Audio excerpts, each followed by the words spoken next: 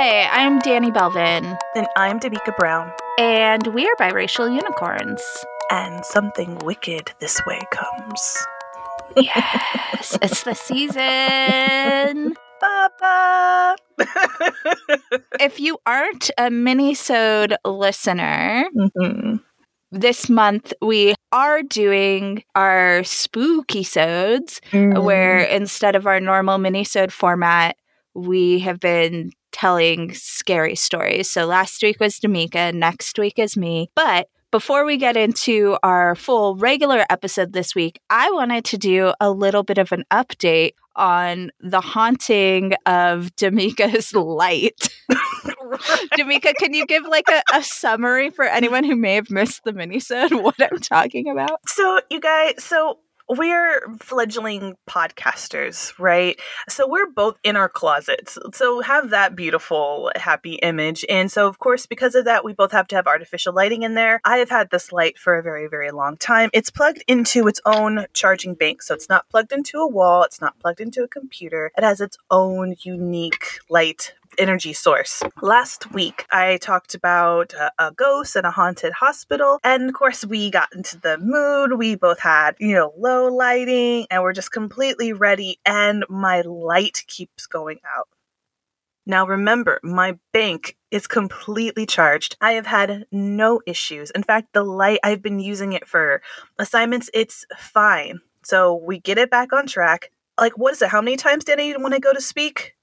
It's just the first time. Yeah. Yeah, so when I was editing the episode, I noticed this really creepy, weird sound before Damika started speaking. I left it in, so there's a little Easter egg if you want to go back and listen, just because it was so weird. But as I was editing, I did like isolate it and pull it out, and it was just like super creepy.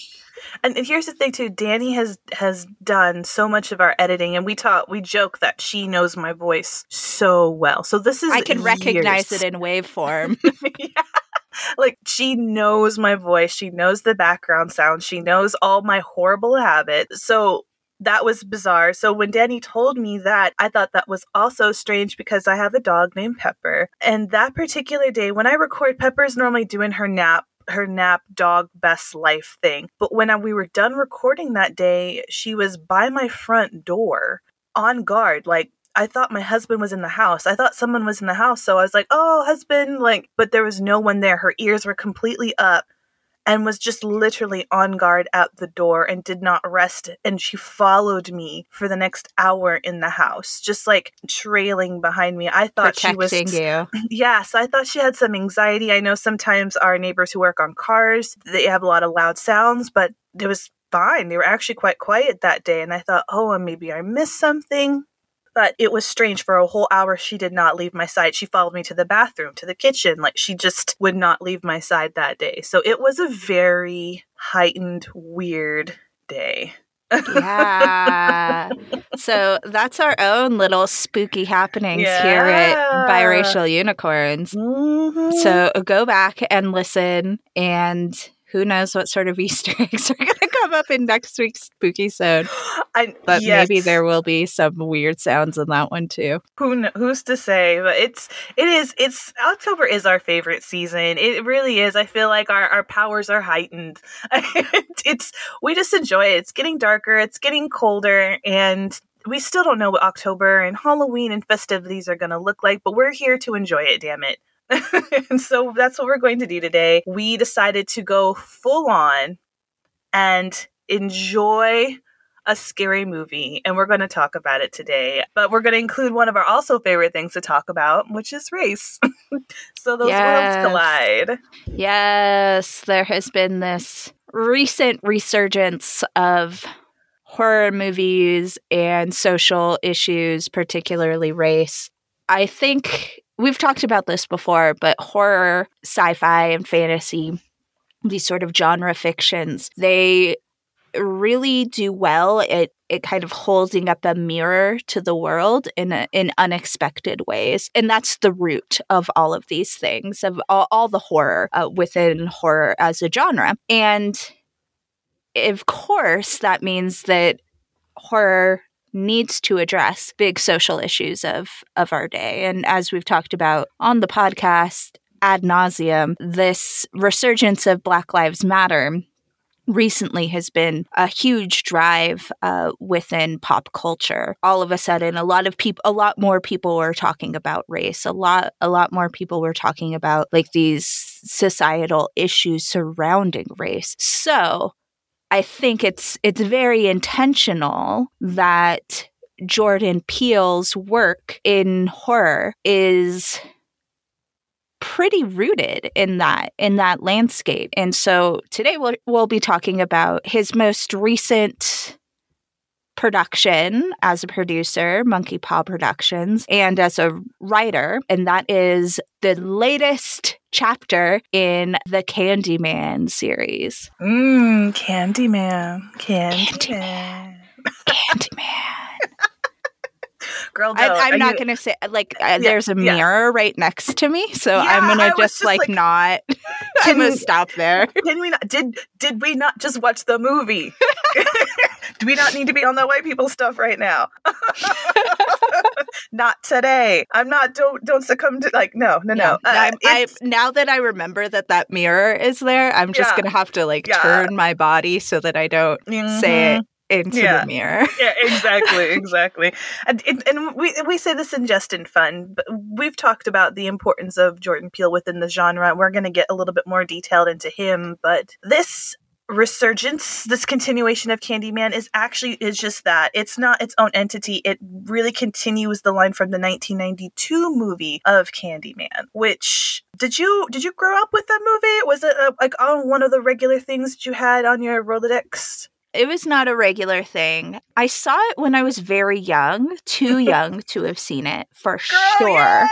But I don't think I saw it that many times. But definitely, the imagery of the hook and of Candy and just the knowledge of the whole situation, stayed with me for a long time. But it wasn't a regular movie for me. My parents didn't really want me to watch scary movies, but somehow I think I watched it at someone else's house. I think I was being babysat, and this was also the same house where I saw Leprechaun and probably Child's Play, all sorts of these slasher movies from that era. And we all saw them I was telling my husband about this. He goes, "How old were you?" I was like, definitely under 10.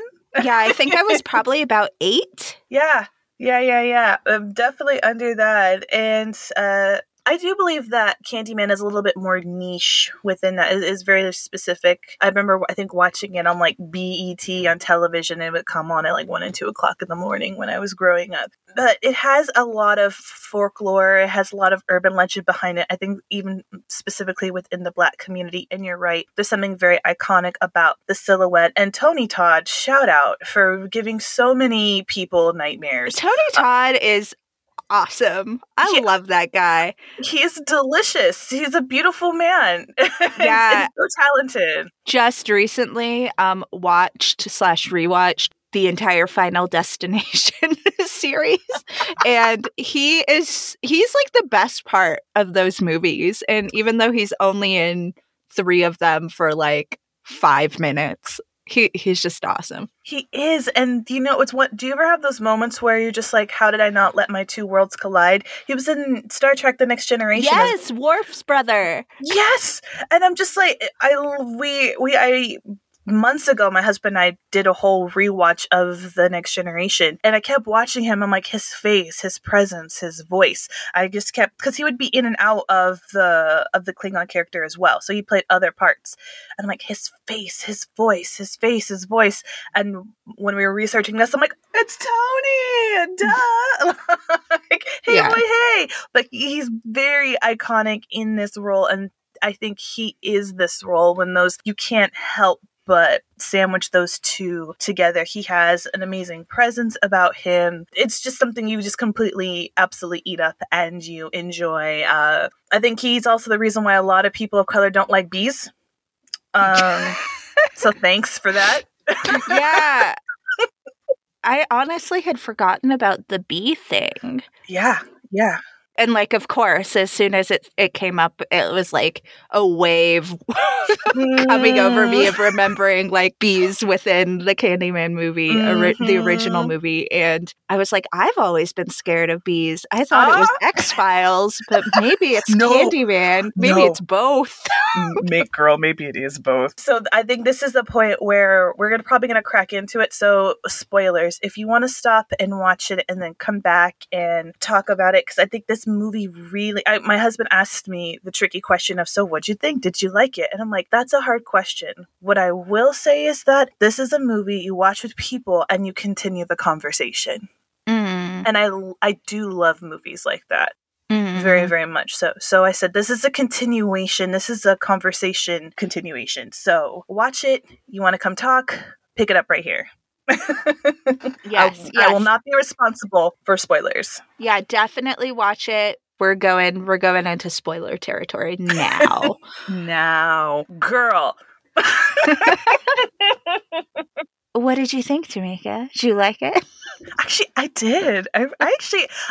Is it weird? This is negative. This is flipping Black people. I'm guilty of this. Why can't we just go in with a positive attitude, like lifting up the community? Why? We are so hard. I'm in the category. I'm like, I don't know if it's going to be good. Candyman, up till now, Jordan Peele had done these very unique works. Original works. Yeah. Yeah. And so to me, you kind of go in there of just wanting to enjoy the story. Then I'm like, man, please don't make Candyman weird. Please don't. Girl, sidebar, but I was surprised that Jordan Peele was attached to this film just because I feel like he got a lot of negative pushback when he did his new Twilight Zone. And I'm like, if I were him, I would be scared to touch classics. I'm saying this, I enjoyed his Twilight Zone. I watched all the episodes. I liked it.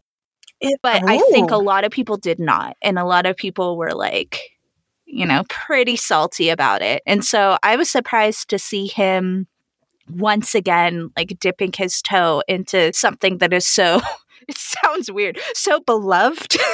Yeah. like such a beloved part of so many people's like pop culture library. Well, once again, when we talk about specifically within people of color, marginalized groups, when we don't have a lot of space, we take what we have very seriously and we really protect it. Like I said, when people think about Halloween, they think of the Halloween movies, the Jasons, the Freddys, the Chuckies. I think Candyman, unfortunately, in the mainstream is fairly low. Like, you're not going to find a lot of people dressed up as Candyman, right? Within mainstream society. So I think specifically within groups and people of color, you're right, it is beloved and it is sacred. It is precious because we don't occupy that space a lot. So you're right. I know they talked about wanting to do a prequel and I was definitely like, nah.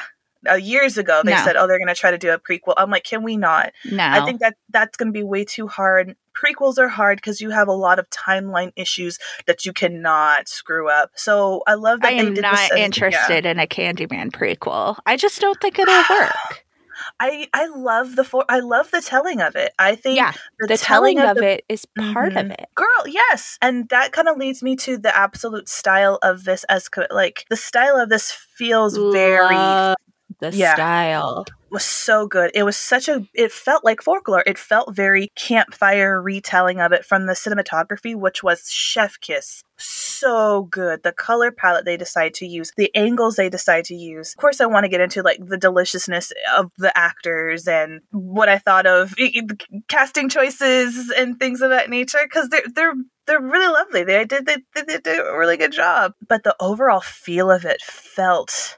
I love the multimedia aspect that they use, so that will be like a little taster right there of retelling the story. If you didn't watch... the shadow puppets were beautiful. Oh, my favorite It's so simple, yes. But so beautiful and effective. Yes, and I think we've talked about even the use of shadow. There's something it says a president's, it has an eeriness to it that really lends itself to storytelling. Yeah. So good. I thought that was so clever, and I think it really made you feel part of the movie, that the movie was also learning about the story. It was unfolding for them. You guys were going through the developing and figuring out Candyman as well. So for people who didn't know about the 1992 version or weren't familiar, I felt like you were not going to be left out because they did such a good job of catching you up without it taking too much of the movie. It's a very fast-paced movie, I think. I don't know if I would agree that it's fast paced. I think what I did enjoy about it was that it did not feel too fast paced. I think I always try to watch 31 horror movies if I can help it in October. I love I don't know how. So I've been watching a lot of horror, and I've been watching a lot of more modern horror because my soft spot is really like 1970s ghost possession movies. Like, that's my era. So I've been watching a lot of like 2020, 2019 horror, and they're all so quick. There's like no exposition. There's no like laying of the land. Like, you don't let the suspense build. It's just like a constant go, go, go. And I didn't feel that way about this movie. I felt like there was room to breathe. And like you said, like, there is a lot of exposition and a lot of storytelling and a lot of building this world of folklore and myth around the Candyman. And I really appreciated that. I thought that it made it more enjoyable for me as an audience member. I even told my husband, who hates horror films, was like, you probably would have liked the first 40 minutes of this movie because it was not like a slasher fest. It was like very intentional storytelling. And see, I will agree with you on that because my genre isn't gore. Yeah. That's not my jam. It's probably another reason why I didn't watch any of the sequels of the original Candyman either, because its reputation precedes itself. Yeah. I'm not looking for gore, but once they did such a great job of not glorifying the gore, I think it was part of the story, but that necessarily wasn't the point. And I felt like that is very hard to do. I think what I meant by, I guess maybe by the speed, is that within an hour and a half, I felt like I got such a good story. Because, with that much, as you say, a storytelling, you would think it would be a 2-hour movie. Yeah. So when I saw that it was only an hour and a half, by the time it was ending, I'm like, I felt like I got a good beginning, middle, end. Wow. And I think that's very rare to do in an hour and a half with that much storytelling in it. So I felt like they didn't string a singular idea of the main character and his search and his pining and his discovery of the Candyman and his connection to it. I felt like they weren't, it wasn't just like get to the point, like we didn't all already know it and just waiting for them to reveal it to us. It was very like, boom, this is a nugget. Boom, this is what's happening right here. This is the connection. This is the draw. This is the impact it's having. And I felt like, but it felt comfortable. I didn't feel like, but wait, have you ever watched movies you have to, but wait, huh? Like in the middle of it. And if I don't have that huh moment, I feel like that's good writing. Yeah, no, I would agree. I think it was very restrained and intentional with the story. I do like that. So this story takes place in Chicago, which is a really great backdrop. It centers around a main character. He's an artist named Anthony. He and his girlfriend are kicking it in this lovely apartment. Like, she is a curator? Yeah, she's a curator and he's an artist. Which that romance is doomed from the start, really. Doomed from the start. Also, just a little diversion. So we start with her brother and his... I mean, there's things before it, but their story, the modern day story, starts with her brother and his boyfriend. And I mentioned to you before we started recording that I have recently just watched It Chapter 2 for the first time.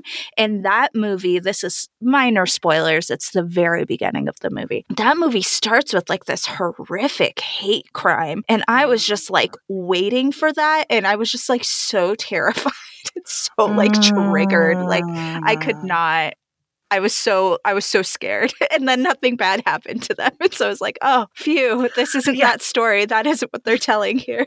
Yeah, once again, the restraint, you said it so perfectly. They could have easily gone that route, as we talked about in talking about issues, what's going on, social justice issues. It was so refreshing to have that, to where once again it wasn't the exploitation or the continuation of the trauma that we're currently experiencing and that we're seeing on the daily. Yeah, chapter 2, it's total exploitation. Like, that movie was okay overall, but that whole scene was just like total exploitation, never addressed, completely unnecessary. Like, whew. Girl, A, thanks for the warning. B, ugh. Yeah. So Candyman, I don't think it's not set up that way. So we have these characters in the relationship. Anthony is a struggling artist. If you're creative, you know the struggle. Mad block. He can't seem to do anything else and really struggling. His girlfriend's brother that Danny mentioned regales the tale of the Candyman, and it's really fun. It really is inclusive, and we see those beautiful shadow puppets working, and I'm totally eating it. I'm going back for seconds. And then it kind of unfolds with Anthony's character deciding to feature the story of Candyman and the influence within that neighborhood in his next series of paintings. Yeah. So it's about the horror of gentrification. Yeah. Which is really the victim, and not the victim, but the villain of the story, really. Yeah. And that's once again, it talks about these. Sorry, I even have like my little notes, so I don't forget of what it is. So Anthony, he shows his work. It's not well received when bringing up these ideas of gentrification, and it's where I want to kind of land on and spend a little time of talking about the way white people are played in this movie and are portrayed in this movie. Are we ready to get into that? Yes, let's do it. I think this response is really interesting. The response that he has, in that it is a lot of the response is kind of like, oh, this is overdone. Like, Black people are always talking about gentrification and white people, and like, but this is like a little too literal. Like, I'm just like, it's very last year. Yeah, it's super last year. Like, what's the future? What's the next? And it's just like, you're totally missing the point. Exactly. But once again, we have these parallels where I'm seeing, I was like telling my very white husband of like how white people are being portrayed, but it's like, yes, this is the response we're getting from things like with police brutality and Black Lives Matter. People can say that, oh, that's over exaggeration, but that is, it really isn't. This is the response of what's next. We've done this. And that's the response that the main character is getting from his art. And it's painful to watch. Actually, there was a line from it that says, where this woman, a white woman critic, talks about Anthony's work and talking about gentrification, and she's having a very snarky response towards his work, and he's being very honest about his thoughts on gentrification. And she said, "Your kind is actually to blame." Oh my God, that line. But the thing is, she uses this whole dual meaning entendre. She's like, "Oh, artists." So I'm in the bed, by the way, watching this on my laptop with my husband and on the other side, because it's like I've got so much work to do. So I'm trying not to get like super, super wretched, throwing, you know what I mean? Like getting so mad. I'm not going to stop the movie. But girl, you're kind. Ooh, woo. Yes, yes. I mean, which hopefully this isn't too soon, but like to pull that out a little bit more, this movie, in its portrayal of white people, it's not a movie that is made to tell the story of Black martyrdom from white eyes. Like, it's from Black eyes. Exactly. And so it's really like telling the story of Black martyrdom and gentrification and all these things from the Black perspective. And it's not an easy task to do. And it's definitely not a comfortable task to do. And I think that in this portrayal of white people, like you can see that. You can see that lens of how these characters are being looked at. Completely right. Even from teenage girls to other bystanders within the art community, these people that play victim, and their aspects and how they interplay in the story being told by people of color is difficult. And so I think we always talk about towards the end of a movie review, like, who is this movie for? And I wrote in my notes, I'm like, I don't know if this is for white people, but it is. You need to see that intricate role and how that is viewed and how that is gauged within the Black community when dealing with things like gentrification, like you said, like martyrdom, through being wrongfully accused, which is kind of something the 1992 version really hit home. If you're unfamiliar with that, the Candyman's relationship with the main character of this white woman, Helen, she keeps kind of being in the wrong place at the wrong time, being accused of these heinous crimes and murders that the Candyman is actually doing. And I thought for 1992, that was very relevant once again within the Black community being wrongfully accused. So now we have this taking place in 2019, which I wrote down. I'm like, wait, Candyman, don't forget your mask. It was we talked about how weird it is to see films kind of come out and looking at this world that it very intentionally stated was pre-COVID. And I thought that was very clever. They're like, oh, 2019. They made it very purposefully said 2019. Yeah. And that helped me. Thanks, guys. But between these interrelationships between white people, girl, the themes. I just have like this list over here when we talk about the role of Candyman within these gentrified neighborhoods and these poor neighborhoods. I mean, off top, we talk about missing people, right? They have missing people in the neighborhood and like no one really looking for them and no one really caring for them and what's going out there. And that is so relevant right now here. One I wanted to talk about with you within this main character is a little hints of like generational trauma and generational curses, of talking about the Candyman in itself has strong, dreadful Pirate Robertson, I think, like from The Princess Bride. There is no one Candyman necessarily. It's this kind of continuation of this representation of, you said, of this martyr of this Black man, which once again people should really look into that folklore of the story. But they've got a little bit of nature versus nurture here. Was the Candyman always within this main character, or was he created by the influences of the culture and people retelling the story? It had so much there to discuss and break into. The thing that for me makes like Candyman so larger than life is just the fact that it is very rooted in reality and this idea that anyone can become the Candyman. Yes. The Candyman is scary in and of himself, but it's really the world that makes the Candyman. And it's like this continued injustice that makes the Candyman. And that feels very real. even now, even in 2021. To slide back just a bit, the fact that it took place in 2019 was also kind of weird, that his big art piece, Anthony's big art piece, was say his name. I thought that was really interesting because that tie to, say his name, say her name, from the resurgence of Black Lives Matter. Exactly. Just a thought I had while you were talking. No, exactly. I mean, I think they did such a great job. And I think Jordan Peele, his works and works that he's involved in, has a great way of interweaving real life to where it's not a slap in the face. No, this is an everyday occurrence for us. And that's what the genre of horror and thrillers within the Black community has to be very unique, because we deal with real life's horrors every day. And so it's, we talk about, watching these particular genres of horror, like a doll coming to life and murder me. Yeah, that's creepy and scary. But I mean, hearing sirens or seeing a police car with sirens lots behind you is incredibly scary. And that's something that is a reality that we face every day. And I think being able to harness and portray on screen the mixture of like legitimate real fear and horror within the community. There was a line said earlier in the film that the storyteller telling the story of Candyman talks about the true face of fear.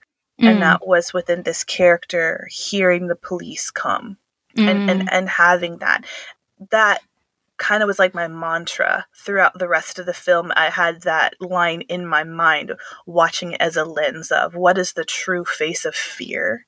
And it just kind of really set the tone for the entire movie. And I think that's kind of what it's meant to do. of just saying within this community, what is the true face of fear? Is it really Candyman we should be fearing? Right. Is it these razor blades in candy, right? Like, I think that goes back to these larger themes. This idea that, like, parents should be fearful of razor blades showing up in candy when that doesn't really happen. And that's not, like, really the stakes we're talking about. I feel like Candyman as a franchise really grapples with that. And Candyman, this movie in particular, is very, the world, the system, the injustice creates Candyman, but it's also like an individual, right? Like, the spoilers is, it's like, this came from another Black man, like essentially another Black man turned him into the Candyman. And so I think it goes to all of these fears. Like, we have these fears of all these different things, but also these fears in the system is what pits us against each other.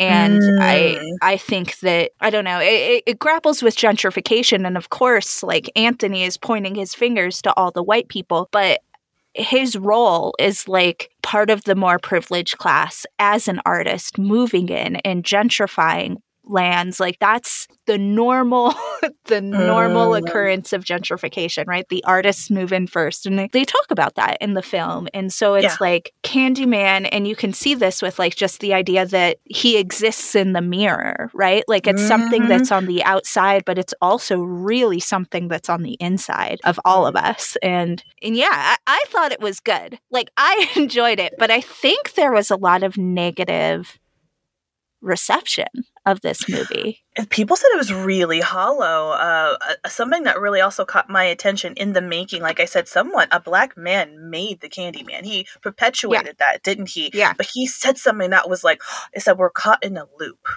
within the community. And I thought, I was just like, whoop. And like, as a person of color, it felt like a call out. Yeah. Do you know what I mean? A lot of people said it was a little shallow, that a little on the nose, a little pointy towards the own Black community. You know, there's a lot of mixed reviews. It's still, I think, monetarily grossing fairly well, I believe. But I definitely think the reception to it is definitely mixed. Yeah, and I think to that point, too, this idea of a Black man creating the Candyman, like, the one thing I do want to stray away from, and I think this is probably part of why people have reacted saying it's hollow, is that it seems like a portrayal of Black on Black crime. Yes. But that was like that wasn't the feeling that I got from it. And granted, I'm an outsider to the community, so take what I say with a grain of salt always. But to me, I read it more as the community making, like, essentially a martyr out of an unwilling Black man, which is something that we see again and again. And this isn't just Black communities. This is like all communities and all communities of color. Like, for me, that felt very George Floyd. Like, he became this, like, martyr, but it wasn't like his willing choice, right? It was something that happened to him. And so I felt like with Anthony, it was a similar sort of situation. And to me, the way when I was reading it too, it's just like within the community feeling like we need to make this mascot, like as if we don't have enough natural stories already. And that's where I kind of felt like, was Anthony always going to be doomed to it because he had this connection? So for some people of color, we feel like because of the tabloids, do we have this wicked within us? Are we just doomed to never really, especially if you've come from more humbler beginnings, are we never going to get out of the ghetto, of these cycles of abuse, of these cycles of trauma? Are we just doomed into it? Or are we a product of our community forcing these identities, forcing these stereotypes, forcing these roles on us? You know, I don't know. Within that, like, to me, I look at Anthony. Was he going to become the Candyman anyway?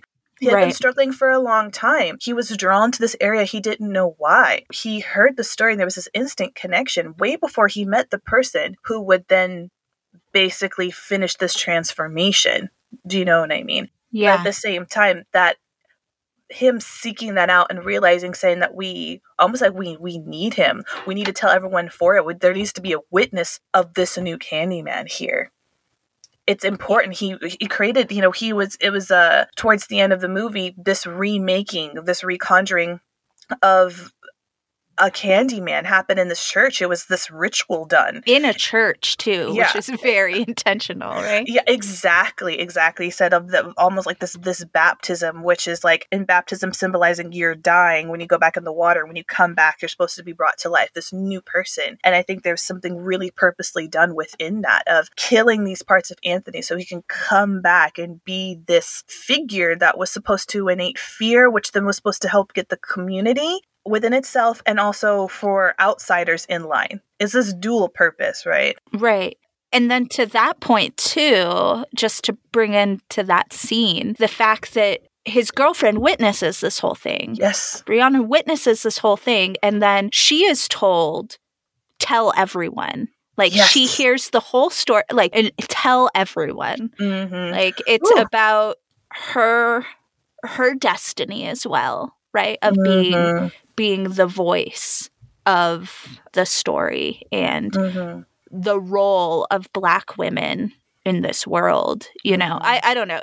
I think that I'm hesitant to like really accept that it's hollow. Like, I think that there is a lot that can be unpacked in this movie. I really, really do. To me, when I hear talking about how it was short and didn't have enough depth, I'm like, to me, I'm almost overwhelmed by where we can really start digging and feasting. I feel like it's a buffet and you can just really dive in there and go for it. Even the fact that the Brie character, the main character's girlfriend, conjures Candyman. Yeah. She lives. And she lives. She's basically protected from the police who kind of come towards there, and there is violence and there are shots fired. And that was not what I was expecting whatsoever. And it kind of revamped and transformed this role of Candyman just kind of being this sadistic, you say his name, he appears, he slashes some throats willy-nilly, doesn't matter who says it. But I feel like this movie starts purposely putting into, yeah, he's a behavior modificator, right? Like, that's what a lot of scary Bloody Marys, the Candymans are supposed to be in there to monitor your behavior, right? Like, you better be good. You better not do this, or Candyman, or Bloody Mary, or all the people chilling on the other side of the mirror gonna get you. But it really felt like this silent protector, and why he kind of emphasized tell everyone. Both within the community and outside the community, those who mean to do harm, and those who are struggling within the community as well. I thought, like a buffet girl, buffet, get a plate, go for seconds. Yeah. I think there's definitely horror movie purists who won't like it. But these are the same people who probably didn't like Get Out either. Like, exactly. I think if you're looking for a particular brand of horror, this might not be the film for you. And I think there's slasher bits, there's blood, there's guts, there's suspense, there's these things. But I think, like Peele's other movies, I think it's really the look at the world and our own internal realities that is what is really the scary part of these movies. Yeah, so that all being said, I would definitely rank this at the bottom of Jordan Peele's horror movies. Really? For me, yeah. I would say I would rank them Get Out, Us, Candyman. Ooh, and see, I think I haven't seen Us, so I really can't speak on it. So she'll have to be bottom because, you know, them's the breaks. But I think I liked Candyman. Really? Here's the storyline. I love the original story of Get Out, and that was so, for me, watching it was such a wow. I saw myself. I saw things I cared about. There was a lot. As far as, I think, between picking my two children, I think it had to come down with the feel and style. If I had to, like, nitpick, I love the feel of, like, when you talk about, like, what your jam is, there was something a little bit more, not nostalgic, but it felt more storytelling. Even though I'm not a gory person, and sometimes the blood, even, I don't think it's really that bad. It kind of got to me a squeamish bit.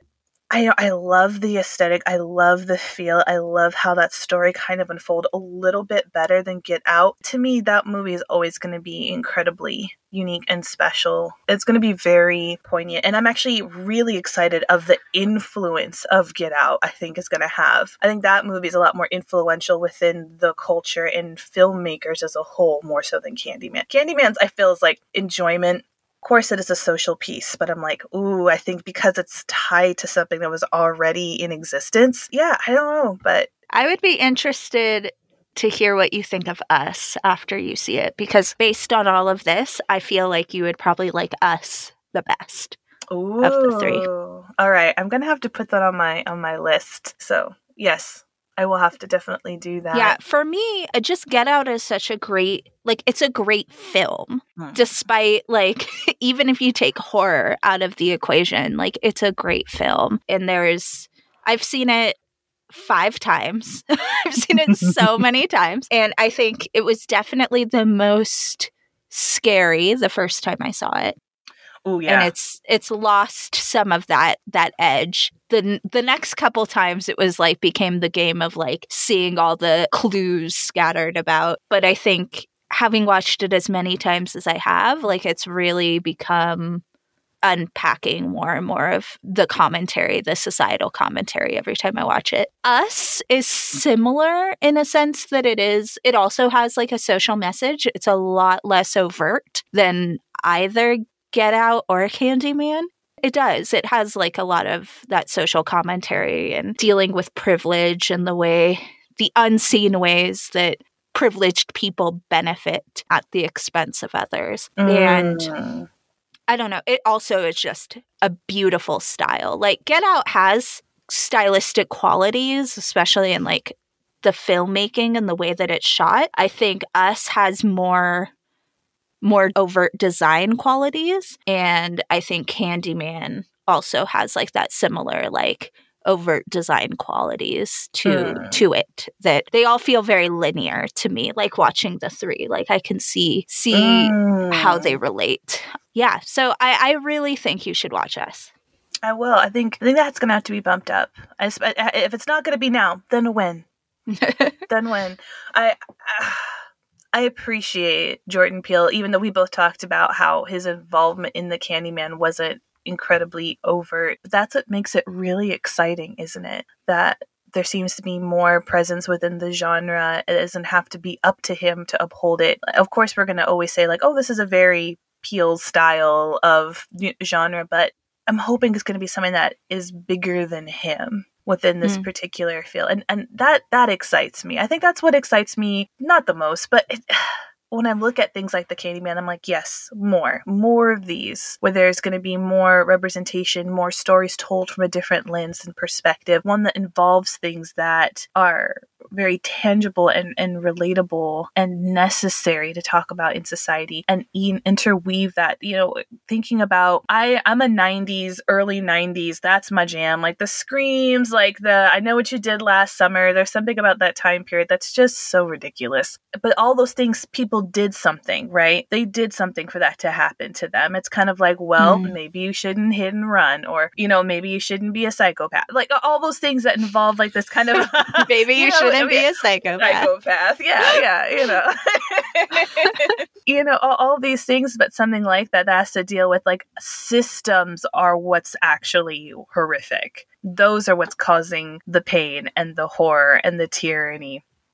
That is so interesting. That is so interesting, and I'm really looking forward to seeing where it had what's next. So yeah, I think what's interesting about the horror of Jordan Peele to that extent is, like you said, it's not necessarily about what you've done, but it's kind of like who you are and what society has done to you. And I think Us turns that on its head a little bit too. You're just going to be like 3 movies. I'm just going to keep telling you why you should watch Us. If I have not watched it, next time we talk to you, I'm afraid you're going to be legitimately like, girl, what do we even have to talk about?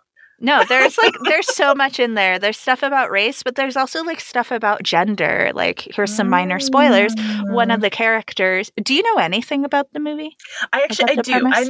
I know. Yeah, about the premise, and probably a little too much because people are terrible. But I didn't listen. So tell me what you know so I don't spoil it. Family moving into a new house, and there's this, or into a new area apparently, and the main character woman meets like this parallel version of herself that's actually not necessarily as evil as it turns out to be, and there's no language. It's so wrong. Oh, is it not? Okay, then I don't know anything about Us. I know there's Scissors and Lupe. Yeah, I mean, I could see how that interpretation might happen, but that is not the movie at all. I know nothing about it. Then. Anyways, there is one character. I won't go into too many specifics as to not ruin it, but there is a female character who is evil and who is like probably the scariest character in a film where like half of the characters are scary, and she just smiles the entire time. And all I could think was like this phenomenon of strangers telling women they'd be prettier if they smiled more. She's just like so evil and so scary, and she just smiles the whole time. So like stuff like that, I think like these really subtle commentaries that you can just like tease out of the movie is so great. I'm already like so sleep deprived, and now I'm like, I have to stay up and watch this movie. Like I have to, and I might, but I'm gonna give you like a rundown of it. I'm like, girl. Yeah. No, I think Us is the scariest of the three. Okay. Oh, okay. Oh, shoot. Okay. All right. Well, yeah. Now I have homework. So do you, unicorns, if you haven't done all three yet. So let's get to a Redbox. I'm not going to lie. I forget about Redbox because I haven't been in America for a while. And when I saw one, I'm like, did they make it? Are they still alive? Are they still here? You can also rent a movie and stream via like Redbox. You can stream Redbox? Yeah, but it's not as cheap as getting the DVD. So what a DVD? What is a DVD? It's like an old-fashioned Blu-ray. Oh. I just can't. We have like these, like when you move, right? That's completely off topic. But it's just like we moved and we have, not that we have tons, we have boxes of DVDs, but we just don't watch a lot of DVDs. It's a lot of just streaming or whatever, especially because a lot of them are, grown-up ones. I have a kid. So I'm like, well, this is archaic. Like, it's just very strange. I will say, I do own Get Out and Us on Blu-ray. You spent that Blu-ray money? No, Blu-ray was cheaper than DVD. I don't know why. Oh. They were $5 each. Oh, okay. And I was like, I've streamed these enough and like needed to rent them enough that I should just spend $5 and own them. If Danny's gonna buy something to own it, it is worth it. So okay, that is the case for us. So I'm gonna go do it. So any last thoughts on Candyman or Jordan Peele? I feel bad we didn't really talk much about the rest of the production team or the director. I know. Oh my! Normally we're really good about it, but like that's what I'm talking about. There was so much, and I still feel like this is like a scattering. Like I don't feel bad because we told you to go watch it beforehand, but I feel like you would really have to watch it to follow along with the conversation. But it's a great team, and I feel that it's an important film to watch, I believe. So go watch it. If you're a unicorn, really enjoy it and the nuances. And I think it'd be so great to make sure in a place where you can have a really good conversation afterward. Trigger warning if like violence, blood, it really gets to you. Probably not. I don't think it's overt, but that's just for your safety. If you're one of our conspirators, it's not about you, but it's also about you. So go in with that mind frame. So, yes. What about you, Danny? Yeah, we do want to do just a quick shout out to Nia DaCosta, who directed it younger than us. Wait, what? Yeah, and this is like the second movie she directed, third movie. On it. Seriously? Second movie. But she was also working on The Marvels at about the same time, which is supposed to come out next year. And so her other movie was like, I haven't seen it. Have you? Little Woods? No. She wrote and directed it, and I think it was a short film, and then she raised money via Kickstarter to get like $5,000 to make like the full version. I don't know. Yes. But I think it has like a really, really strong direction, and I am not familiar with Little Woods, and obviously I'm not going to go see The Marvels when it comes out, but I am interested in her work, and I'm interested in where she'll go. And clearly, like, she has a lot of promise, like, to have such a strong vision in the film for it being only her second film. That is flippin' amazing. You would never guess. You're just like, your second film? You're right. The presence is very strong. The choices are very clear. They're not muddled. They're not scattered. You know how some people try to go in and do the most? I'm guilty of that. But you know what I mean? Like, they try to go in and try to be all things. And I feel like this is very, very, very clear, clean work. So go ahead. I'm really excited. Cool. Shall we shift gears and talk about our happy place? Yeah, we could do that.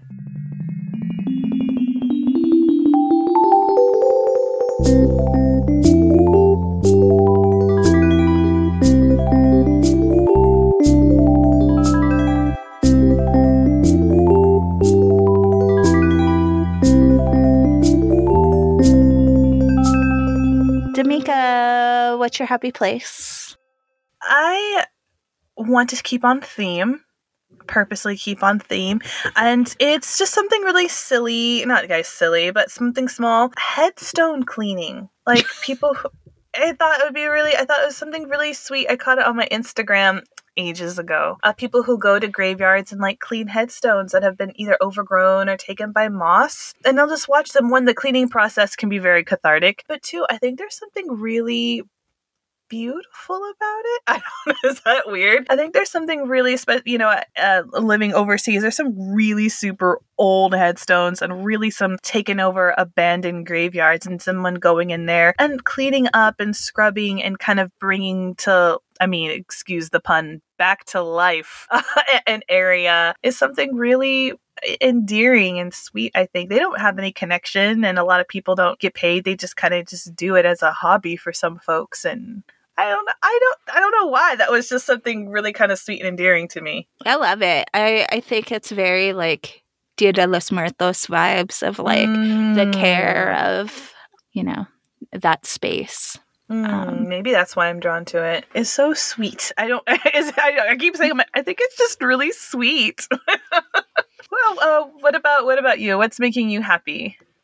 All right, I'm going to go with something also a little bit in theme. So you mentioned earlier that convergence of worlds of horror and Star Trek.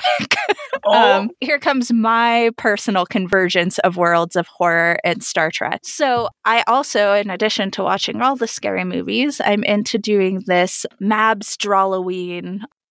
Artist Mab Graves puts out this list every year of prompts for every day of October for people to do art based off of it. And so I've been doing it for a few years and doing embroidery and stitching based off of these different prompts. And so this past week there was Labyrinth was one of the themes. And so I went with a character from the movie Pan's Labyrinth that is the character called the Pale Man, who has the eyeballs on the hands. And so I stitched it, and who commented on my stitching other than the actor who portrays that character, Doug Jones, who also plays Saru on Star Trek. And I was just so starstruck that Doug Jones commented on my Instagram. So that's my happy place. Did you take like a screenshot of that? Forever? Oh, totally. Oh my goodness. It's like the biggest nerd thing, because I don't know if there's a lot of people who would know who Doug Jones is. Like, if you saw him, you would know him because he plays all the tall, skinny characters. Iconic, like, he's in Hocus Pocus. He's in everything. But yeah, I was just very starstruck. I would be. Oh my goodness, Danny, that's amazing. Yeah, so I'm basically famous now. Yeah. Oh, girl, I hope you can still do this show in between. We'll see. That is so amazing. I'm obsessed. Yeah. I'll enjoy your work. I have to do like the one a week thing because I cannot dedicate. I don't honestly, sorry, once again, gushing.